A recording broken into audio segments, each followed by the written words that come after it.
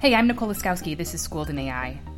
I introduced this podcast series a little while back, but, some time has gone by. I thought a refresher may be useful.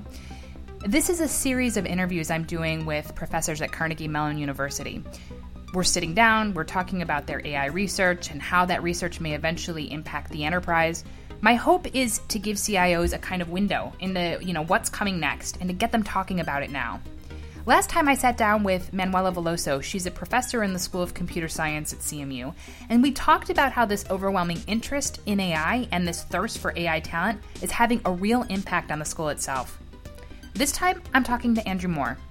I'm basically your desk jockey administrator. I'm responsible for the School of Computer Science at Carnegie Mellon, which is absolutely the center of computer science on the planet right now. He's the dean of the School of Computer Science. So he started in this post back in 2014, and he comes to it with a pretty impressive background. So just before becoming dean, he was a Google vice president of engineering, where he helped grow Google AdWords and shopping systems. He's been a professor at CMU. He was the co-founder of a data mining company. He did his postdoc at MIT, and he's, an AI researcher. So his work has been used by the likes of Pfizer, Homeland Security, DARPA, Mars, Unilever. This is all according to his website. I did ask him to tell me about a major achievement in his career, and he pointed to software he helped develop that's used to detect things like near-Earth asteroids. And one of the reasons he pointed to this achievement is because the software is still in use today. So it always makes me feel really good to know that our software is running 24/7, watching the sky to detect bad stuff.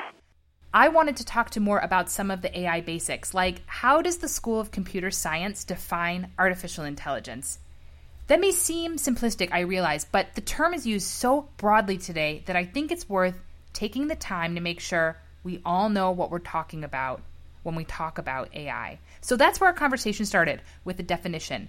It then moved to this concept of an AI technology stack. The School of Computer Science has developed an AI technology stack that Moore said has helped the school wrap its brain around artificial intelligence. And after hearing him talk about it, I think it could do the same for CIOs and the enterprise. But first, to get started, here's more on how the school defines AI. So we've tried to make it pretty focused. You're building an artificial intelligence system if you're building a system which does two things. It must understand the world, and it must make the smart decisions based on what it's understanding. So it's understand plus smart decisions. The process of understanding that Moore's talking about has a couple of pieces to it. So first, an AI system, it collects data. So it, for example, uses computer vision to see what's happening, to see a scene.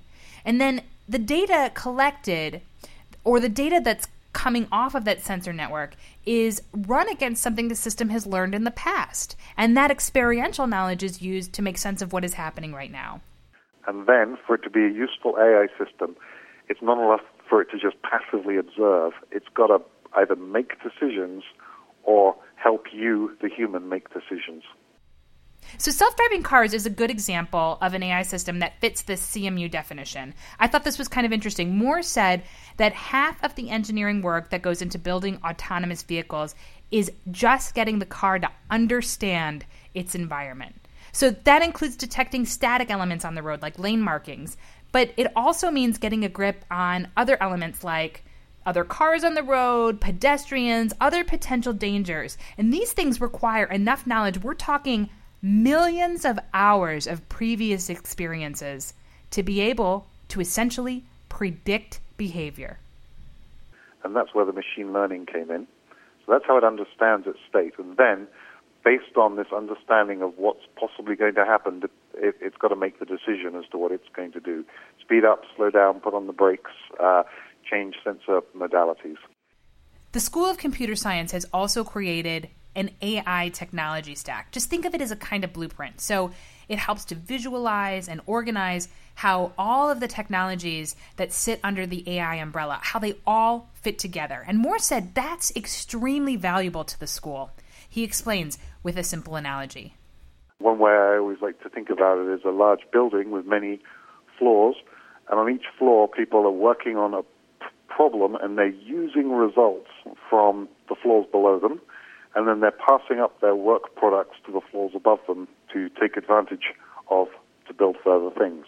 What it helps us do is, as we are hiring new faculty or helping fit grad students into an area that they're excited about, it really helps to have this notion of people at different levels helping each other, so that if you happen to be doing research on great machine learning algorithms, you've immediately got people who can bring it into important end use cases, and you've got people you're working with who can give you the computational support and the data sharding support and the latency support that you need in order to make your stuff work.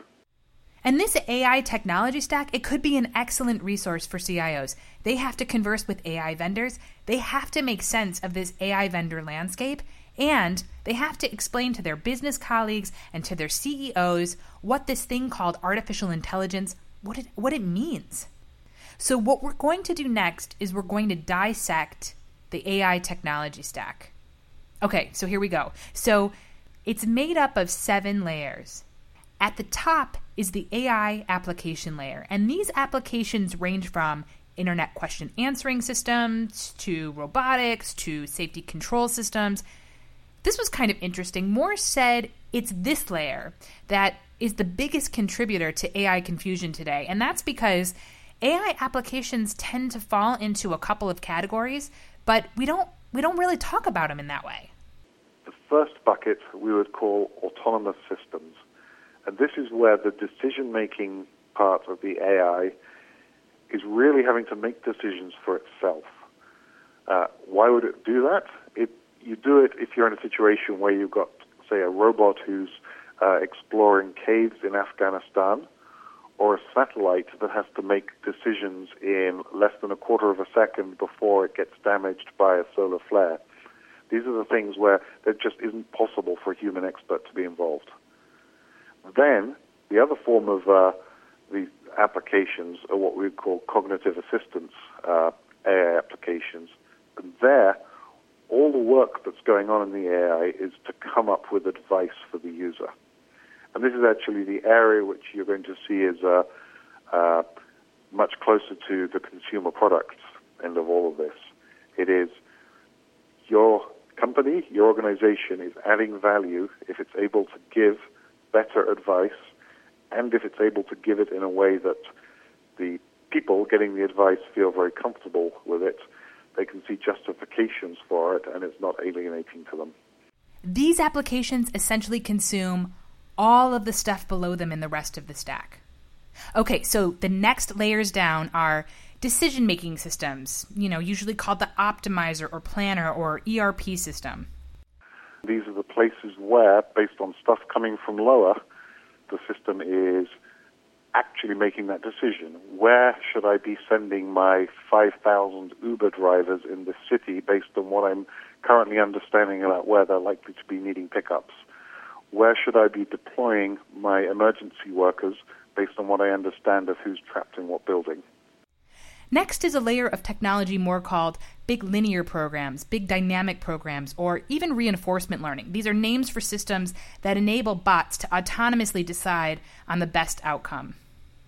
Then we work our way further down the stack to the big machine learning systems which help understand based on the raw things that I'm sensing, based on the raw pixels from the camera, or based on the raw spectral audio information that's coming in, what is the meaning of those sensors?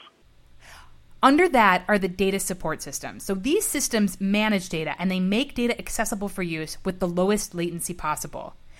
Moore pointed to this layer and said that some of the most important research in artificial intelligence today is happening in this space. Here he is. One of the most important bits of AI research for practical use, in my mind at the moment, is work by one of our Carnegie Mellon faculty. He goes by the name Satcher, and his entire work is on making it so that these huge, powerful optimizations that you have to do in real time, you're doing on devices which are within 100 feet of your user. In other words, he's trying to bring cloud computing close to the users because for many use cases, that half-second latency of going back to a real cloud provider is just too slow to be safe. At the very bottom of the stack, where a lot of advances in AI are taking place, is the layer of technology that underpins artificial intelligence. It includes things like GPUs and advances to flash memory. In the next few years, Moore said, new technologies like 3D spec RAM and quantum computing, they'll likely be added to this layer. Beyond the basics, beyond definitions and AI stacks, Moore had some advice on where CIOs should start with AI technology. He said to think AI dialogue systems, so things like Apple's Siri, Google Home, or Amazon Alexa. Now, the reason I suggest this is if you manage to in-house have some of your folks working on integrating with these sorts of AI dialogue systems, which the rest of the world is working so hard on, you'll be ready as over the next half-decade or so, you see much more integration of AI systems which can do this, understanding the world and then acting on them. And by playing now and making sure that you've got team members who are very comfortable developing and giving new skills to something like Alexa, you're ready for what happens next. Moore also talked about a couple of AI technologies that he thinks CIOs should be keeping an eye on. He pointed to human activity detection and human emotional state monitoring. And he said use cases around these technologies have had a significant impact on AI research at CMU in the last 2 years. There are a number of very nice open source stacks as well as a bunch of proprietary companies offering services for using computer vision to watch all the people walking around a public area. Or in the case of if you have a user who's interacting with your system, perhaps over video conference chat or in a medical application, there's now much more power for tracking the movements of all their facial muscles and noticing and understanding common tells for emotional state issues. He gave a couple of use case examples. One is an airport concourse. Let's say it's made some changes to foot traffic flow, and it wants to understand how those changes are affecting the general mood of customers. In the past, the concourse might have relied on something like a survey to gather that kind of data. But Moore said these AI systems are starting to provide real metrics. Another example is in the medical field, where AI systems can gauge the psychological state changes in patients based just on monitoring their conversational responses. Again, here's Moore. These are turning out to be so sensitive that in some cases for detecting whether a treatment for depression is working or not, the faculty at the University of Pittsburgh, working with the CMU faculty, have been, their algorithms have been able to detect whether a treatment for depression is working before the patients themselves or their physicians are aware. It's all very exciting, Moore said, but it's also a little terrifying. On his website, Moore said his number one ambition in life is to be able to say, and he would of course deliver this much more eloquently than I'm about to, "Let me through, I'm a computer scientist." The time for such phrases may be fast approaching. On the next episode of Schooled in AI. Oh yeah, it's definitely going to happen. It's sort of a question of when it's going to happen.